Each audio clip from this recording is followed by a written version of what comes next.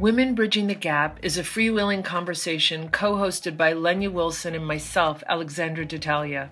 Listen to our conversations while we discuss race and womanhood at the hearth level.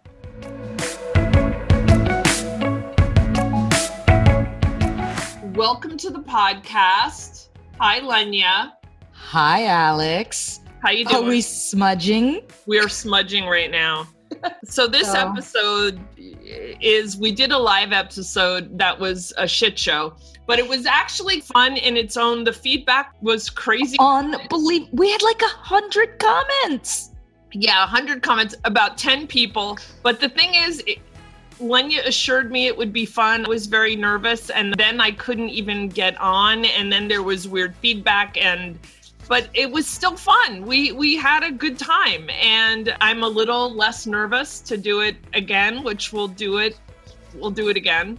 Yes, but we'll be more prepared this time that we know that Facebook sucks. Stop saying Facebook sucks. They'll come after us. But no, we're gonna do it again. It'll be great. But today we're gonna talk about the issues that we were having fun with on the live episode, where we were going to read tarot cards and taste wine, and that's what we did. But we also wanted to really talk about how race actually intersects even things that you don't think about. Like, so even if you're having a glass of wine at night, actually race intersects wine. So we're not drinking wine, everybody. I'm drinking coffee and water. I'm just having water. I might have a coffee. Yeah, we'll see how that goes. We're going to talk about wine. And so I don't know if everybody knows, but Lenya, when did you become a Somm? 2 years ago. I'm a Somm, but I'm not a master sommelier. So I want to put that out there. I got to level 3. Like, explain, yes. But you can totally have a career as a level 3 sommelier, right? You can have a career as a level 1. Yeah. So a level 1 is like a very beginner's. Oh, so there's several different ways as well. Oh, your sage is gorgeous, by the way. There's several different companies that offer these kinds of classes. I went to the Wine Spirit Education Trust, which is the WSET. That's the route I went. But there's Court Masters of Sommeliers. There's I think Wine Folly has a certification. Like, a bunch of different companies have certifications. And I can't say that one's better than the other. I do know that there's the one that I did, the WSET. The focus is more on the science of wine and drinking wine. And Court Masters of Sommelier, the focus is more on service. Okay. So my sort of opinion on it is, if I ever wanted to go on and become a master sommelier and work as a wine director at a big restaurant, I would have wanted to go that other route. But my love of wine, I think, is more science-based, more based around farming practices and soil and the earth than serving it to people. So that's why I went the WSET route. And I got as far as level 3, but level 3 was really difficult. That and a bunch of other reasons. I didn't want to spend any more money to go further when it's so hard as a woman, and then as a Black woman in that industry. Let's talk about that. When you think about wine, you think of France, you think of Italy, and then you think of California. And now wine is like everywhere. The trendiest thing, but it's a white European game. Yeah. Really. And so, and even in South Africa, it was the Afrikaans game. So were you the only Black person in your Somm class? I believe I was the only Black person in level 1, but I wasn't the only person of color. I believe there were some Latin people. I can't remember, it was a while ago, but I know for a fact in level 3, I was the only one. Level 3 was quite full too, which was interesting because there was a bunch of people taking it over, which happens often, right? If you watch that movie Uncorked, have you seen it yet? Yeah. Yeah.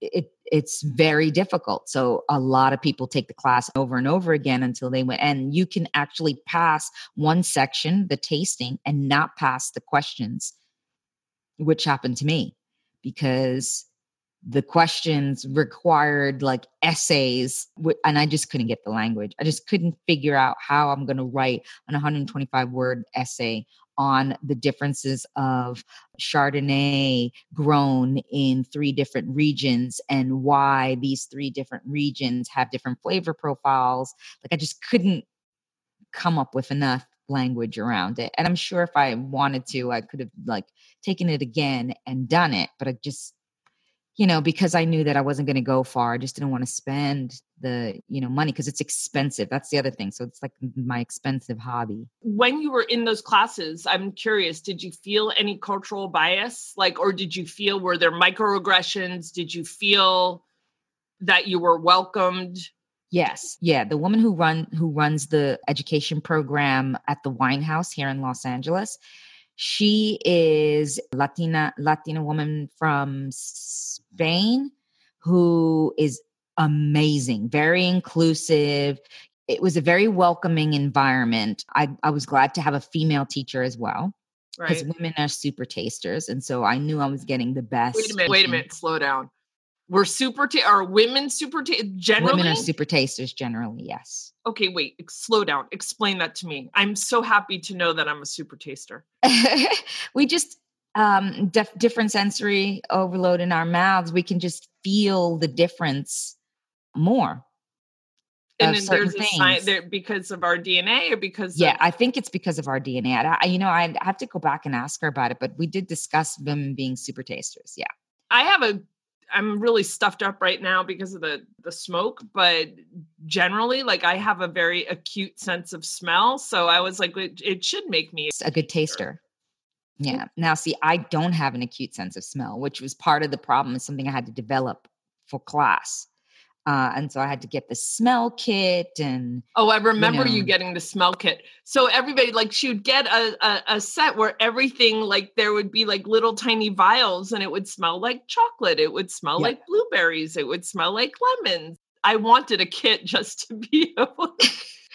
Yeah, smelling every single one, every day. And then doing blind tasting, testings, smell this. What is it? Oh, that's smoke. Smell this. What is that? Oh, that's cedar. And then there's the things people think, oh, it's wine is fruit. I remember once I did an Instagram live with this amazing woman. And when we first started doing these Instagram lives around wine, she would go, oh, I smell grapes. I'm like, you don't smell grapes. You smell more than grapes. You got to think beyond the fruit and beyond the sweet, because wine doesn't necessarily smell just like fruit. There's certain Chardonnays from certain places in the world that smell like cat piss. Doesn't mean that they taste like cat piss, because they don't always smell like what they taste. And apparently the smell of cat piss is a really good thing. Well, the funny thing is that I do remember having Eric for a long time was he's still very into wine, but it was where he was really into wine, where he got the magazines and he would save up his money and go buy special wines. And we were in France and we bought a very nice Bordeaux. Ooh. And I remember it tasting like roots and tobacco. Yes, tobacco. So it tasted like a 1940s men's club, where it's leather couches, lots of tobacco, pipe smoke. And I was like, this is what this wine tastes like. And it was amazing. I mean, it was one of the best wines I've ever tasted in my life. And yet when you say leather and tobacco, ew, I don't want to taste that. I was like, oh, but yes, you do. In a red wine, you do. So what's interesting to me in thinking about this, and it's funny, I just read this morning in the New York Times, an interview with Chris Rock. And he was talking about whatever new projects he's on, but he was really talking about racism and how upset he is, even about how the election of Barack Obama did more for white people than for Black people, because the way, and he said it was akin to Jackie Robinson in the sense that it gave white people language well, the Black community is making progress. And he's really saying Black people don't need to make progress. White people actually need to get out of the way and change their mental status to just really realize and really get to the point that everyone's equal. And that ties into that editorial that I sent, that op-ed piece that I sent you from the USA Today, from that law professor, where she just was talking about how she normalized racism in her everyday life. And the one line that really stuck out to me is that this poor Black law professor is the person who gets picked to be on every diversity committee, every inclusion committee, every implicit bias talk that the campus has, all to help, the progress for Black people. And that's all racist. And so what's funny, and that I have to admit, even in one of my questions, I feel like there was a microaggression in one of my questions today. So I just want to own up, because one of my questions for you was like about making strides forward in the wine industry. And so I really crafted it as progress and didn't craft it as white people getting out of the way so people can just do what people want to do. And that was it was like, oh, that's a light bulb. It's very small difference in language. And I didn't even notice. Yeah, well, because part of it is like, right, what makes this complicated and nuanced is that systemic racism has prevented people of color and Black people from moving forward. And then if you think about class, but you think then you're just talking about class, then you can talk about progress. It is complex because I'm not sure, would there have been interest in wine? There wasn't even general interest in wine drinking 50 years ago, like across this nation. It wasn't the market that it was. Beer was the market. It wasn't, or spirits were the market, but it wasn't wine. And so the idea is that it's hard to measure, like, was the wine industry here in the States keeping Black people out, or was there just not interest? And it was... Well, I had this conversation with Yolande when I was doing the Instagram Live wine talks. And part of the issue, I think America as a whole, but Black people as well, wine is seen as one of these things that you do when you're being bad, right? You're drinking alcohol is seen as something that's bad because in excess, it can make you drunk and make you do bad things. Right. So I think part of like Christianity, even though wine is part of Christianity, part of being a Christian, they're always talking about how you don't drink alcohol. And so I think that put the brakes on it for people in general, but for Black people especially. And so I do remember when I was talking to her, we were talking about our parents and how they didn't drink wine. And how, wine is like a Gen Xer, Black Gen Xer thing. Oh, interesting. And so the movement towards getting more Black people and people of color into wine is something that's happening in our generation more so. And I do think part of the problem with wineries in general and Black people owning wineries has to do with generational wealth. It is Absolutely. A very expensive undertaking, very expensive, because, you have to buy the land. You have to then train the grapes. You're not going to get a good harvest right away. It's going to take time, and it's going to take money to keep paying those people while you're not making money to make the wine. And every year it's going to be like that. You know what I mean? So this is something that if you don't have generational wealth or just wealth in general, it's not something that's going to be easy. It's fantastic that Abbey Creek Winery has started in Oregon. So, at least we're going to have some really good Pinot Noir. There's a few wineries in Napa, the Currys, Stephen Curry and his wife have a winery.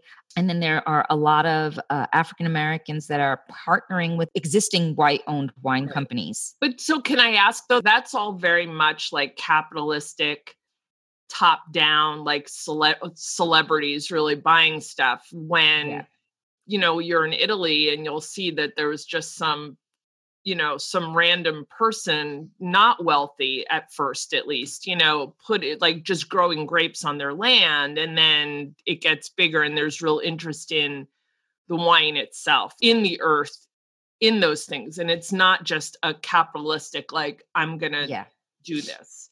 But that's Um, because wine is part of their culture from the very beginning. Like they're drinking wine, like in Europe, they're drinking wine from younger age. They appreciate it. It's not alcohol in quotations. Do you right. know what I mean? Do you think part of the issue here that has been a barrier to entry for Black Americans is that wine started being grown here in Washington, Oregon, and Northern California, and in Southern California, which were white Yep. states, Hmm. and we're really seeing that now as with the Black Lives Matter protests and really understanding about these were white homesteader places.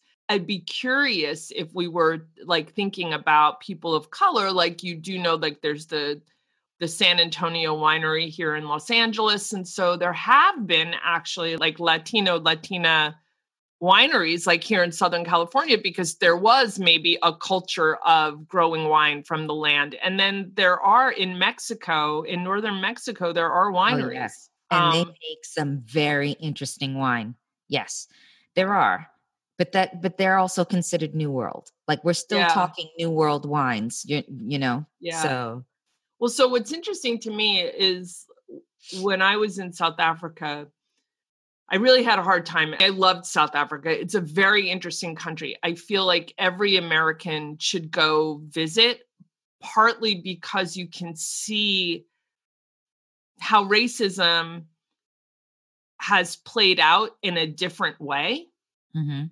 because how they've handled the post-apartheid era. They've handled it differently, and it's still not really good, but Mhm. it's interesting to go see. But what frustrated me was how people didn't talk about it. Like, so you're in Cape Town and you go to the wineries like outside Cape Town, and there's the famous one like Stellenbosch, and I'm sitting there and I'm having really good wine, but it's hard. Everybody was white, and Mhm. it's hard to sit there and be like, well, but wait, you're saying you've been here for 60 years or however long that winery had been there. And I'm like, well, that's right through apartheid.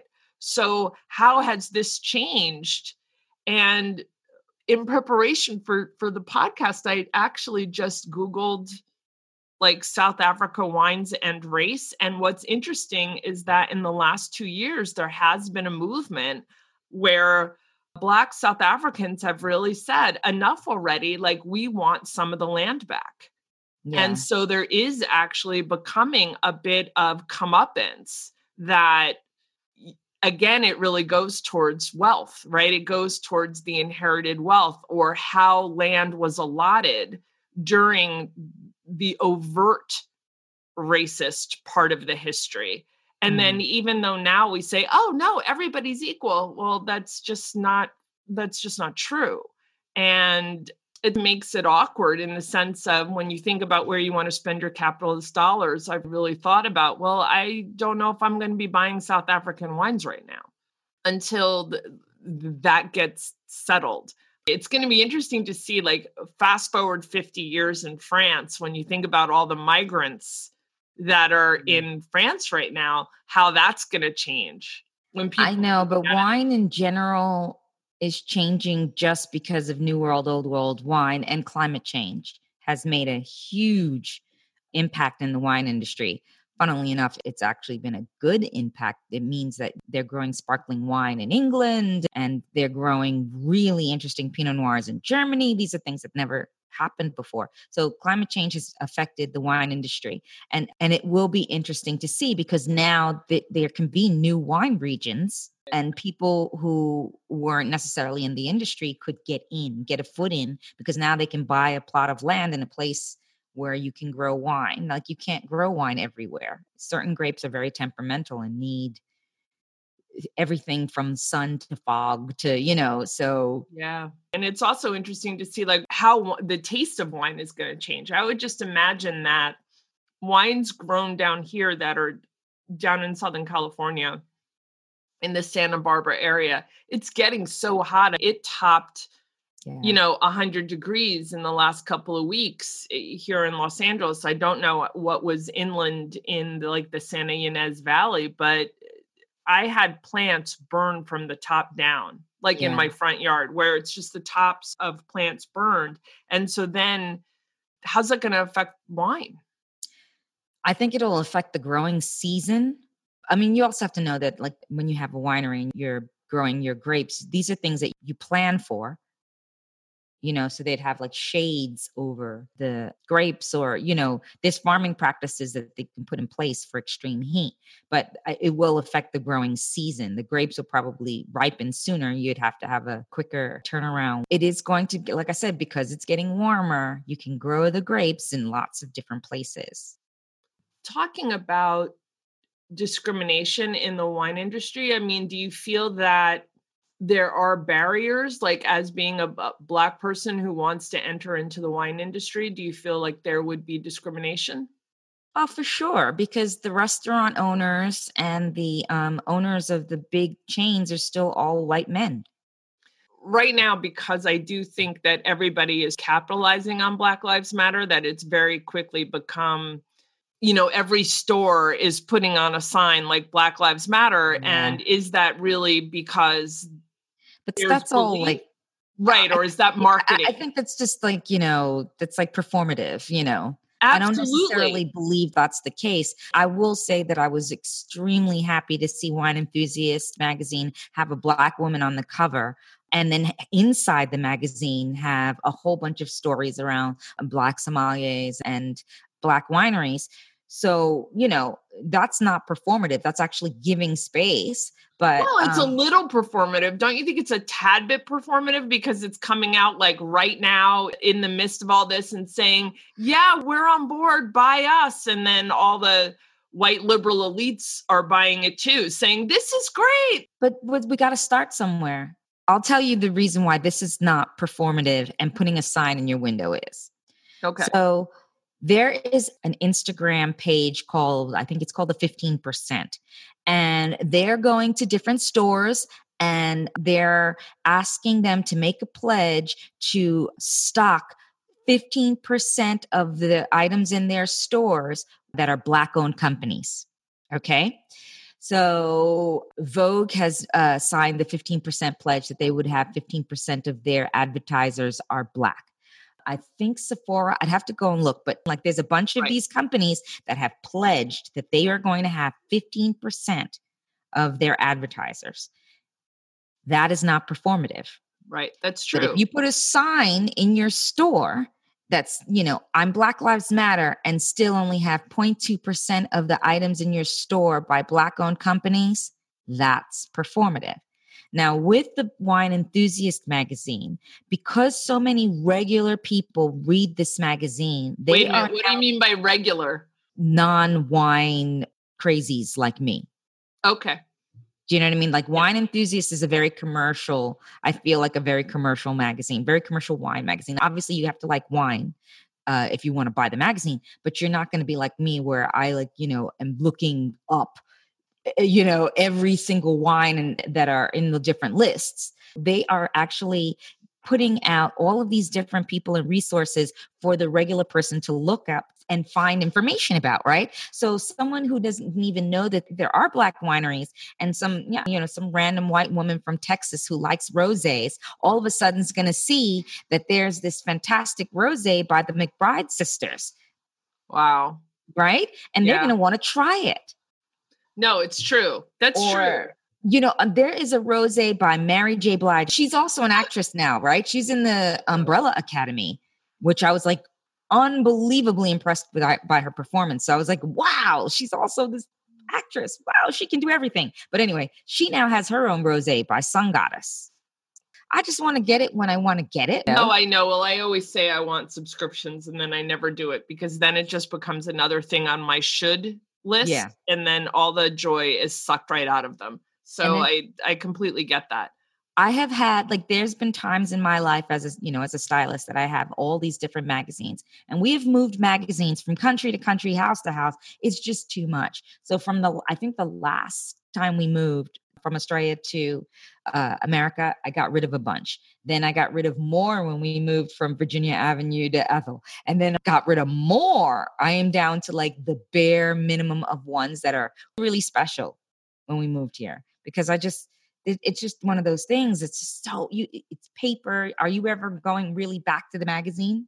Yeah. Well, I sometimes love like magazines because if I'm collaging, sometimes I'll pull something from it. Like I do Yeah. find, and I'm very tactile. And I'm trying right now to get off screens.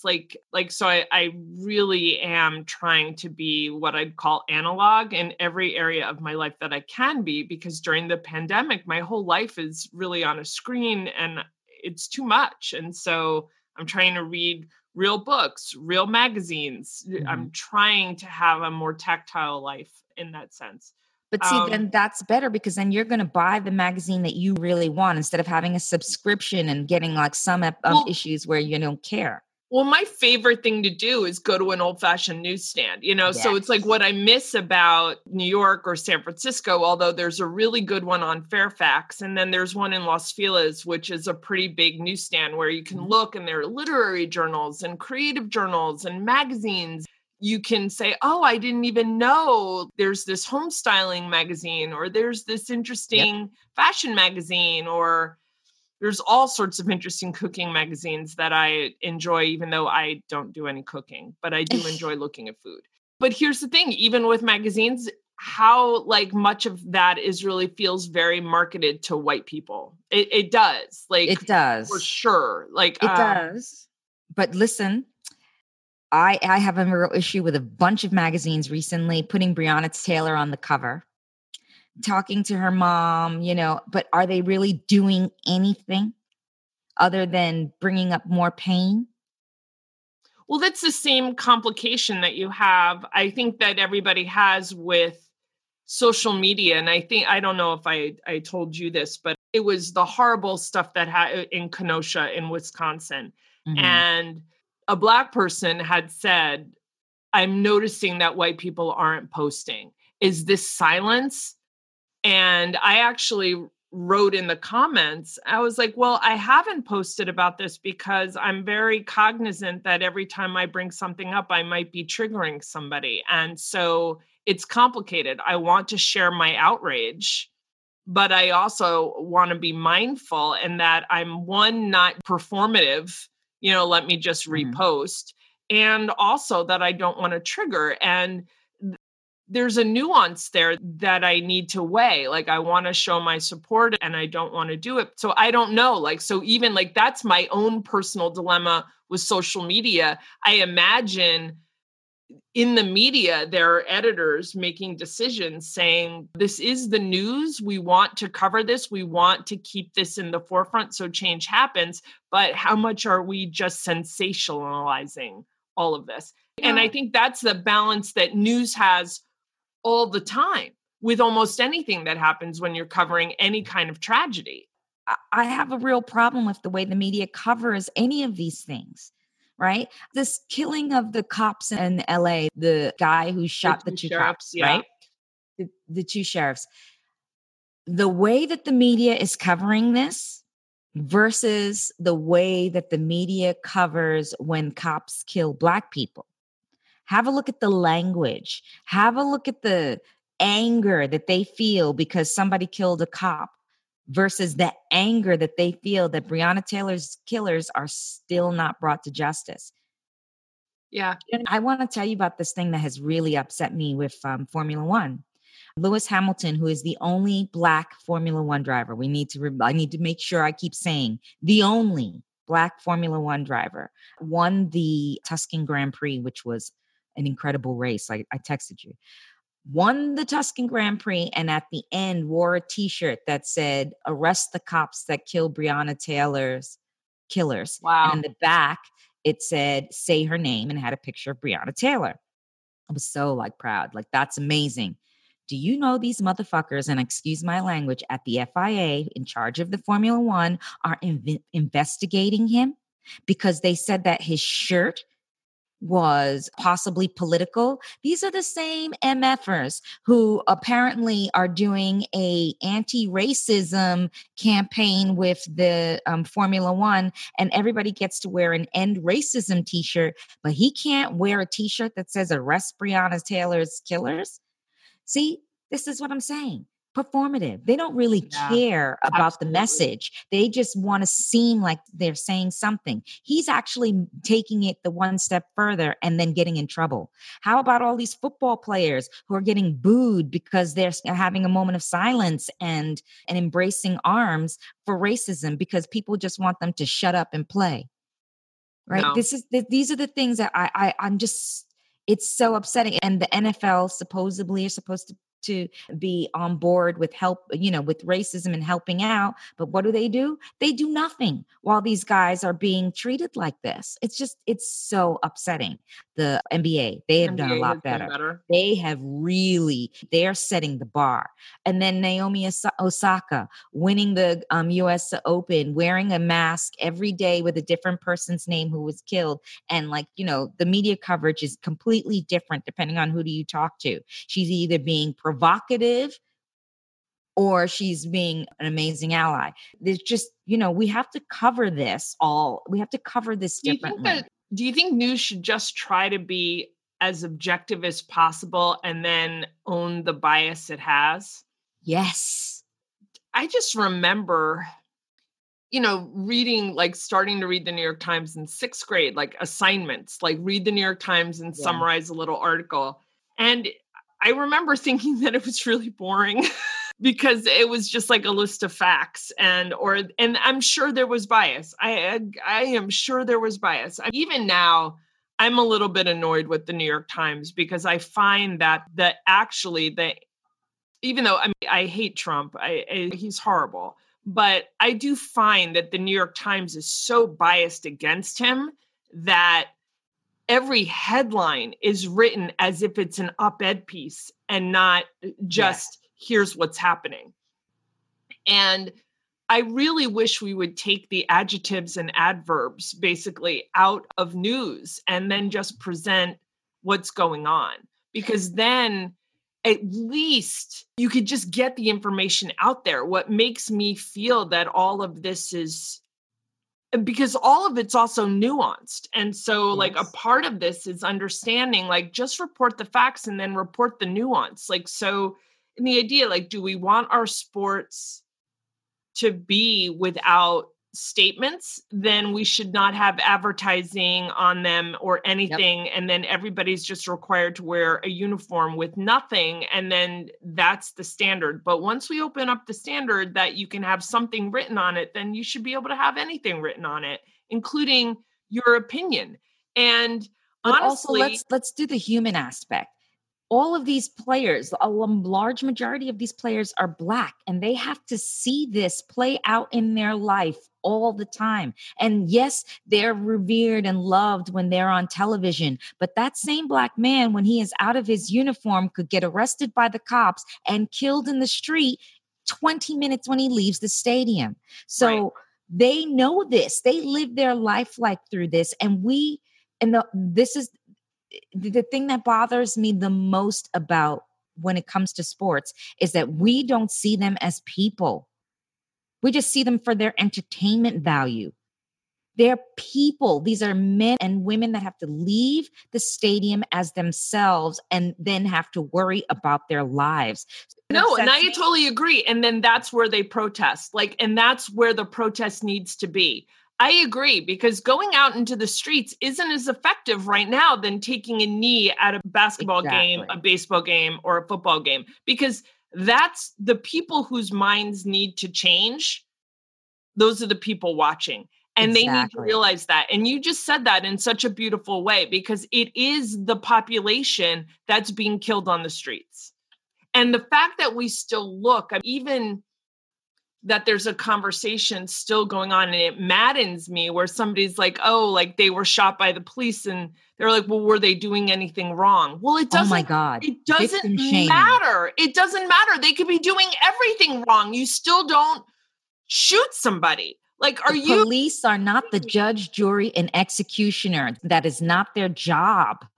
Absolutely. So the thing that makes me so mad, and I agree with you, and we need to get the message out, is that I completely agree. Athletes, celebrities, everybody, musicians, are you kidding me? Are supermodels? When we my think God. about all the celebrity and then all the risk. And Oprah goes into a store and can't even buy a bag because the woman doesn't know she's Oprah. Yes. And Oprah didn't tell her that she's Oprah. But the fact is, she couldn't buy a bag because of racism. This is Oprah Winfrey, who white people like to bring out all the time as being no, there's no such thing as racism. Oprah couldn't buy a handbag, thank you very much, in a store. So tell me there's no racism. Yeah. I went to Big Bear recently. Yes. And Eric and I went and we drove by, we just rented a cabin for a weekend, and driving by the little town, I'm not going to say which town it was, we saw outside the restaurant a big Trump sign, and we weren't going to go to any restaurants anyway because of the pandemic. But even seeing that, what's interesting to me is I was like, well, that just stained my entire weekend, because for me, and the idea that Big Bear is a pretty white population. And then I had this feeling of feeling unsafe, and I'm a white girl. So the idea is what?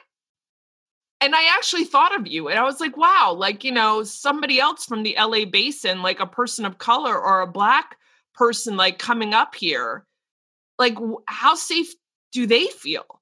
And my answer would be, God, not at all. So then the sense is we're the United States of America, but there are still populations that don't feel safe touring in their own country because you're not going to feel safe. And there's a new green book. There's a new green book out. All right. Well, I don't even know what is a green book. Oh, okay. So a green book is a book, a travel guide for African Americans about where they can stay safely in different parts of the United States. It started back in, God, I'd have to look it up, but it started in Jim Crow days. Thank you. But I can't remember the year. And it was a book, and there's a movie about it with Viggo Mortensen and Mahershala Ali called Green Book. But it's a real thing. It's a real book. So there's a new one that has just come out. Actually, I got an email about it because I put myself on the list to buy it. Because I have similar experience, Alex, going to Big Bear. Really? Yeah. Shane and I went to Big Bear last year. And when we were in Big Bear, we went to the supermarket in that main town. And when we went in, I'm trying to remember if we went in together. No, we didn't go in together because we had the dogs with us.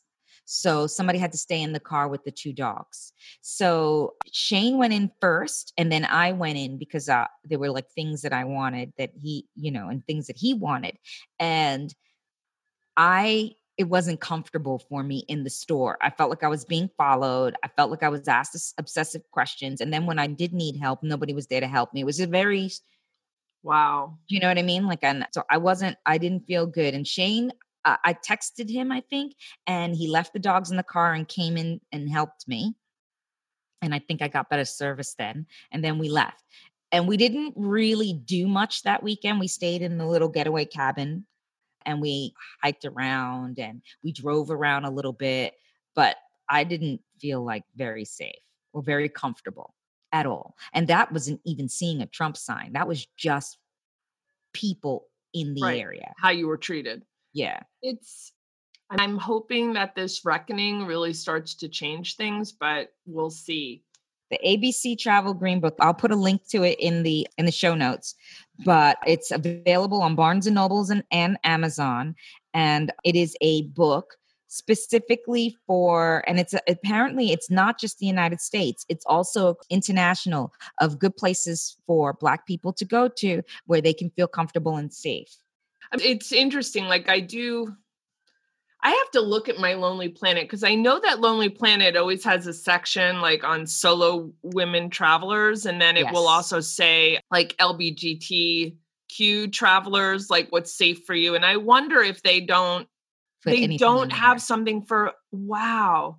No, I know this for a fact. Lonely Planet, make that goddamn change because that's friggin' racist in of itself. Yeah, but I know, but but that's what I mean. So part of what we're talking about now with wine, you only need to pull a thread and you start to see how it's everywhere. If you look and, when we talked about microaggressions, I've really been thinking, I was like, life is a microaggression. Yeah. Like in that sense that it has to be exhausting. How are the fires worse by you than they are by me? Well, I'm closer. You're closer. So yeah. I'm closer to the Bobcat fire than you are. So I think we probably have, it depends on the wind, how the wind is blowing. But today we actually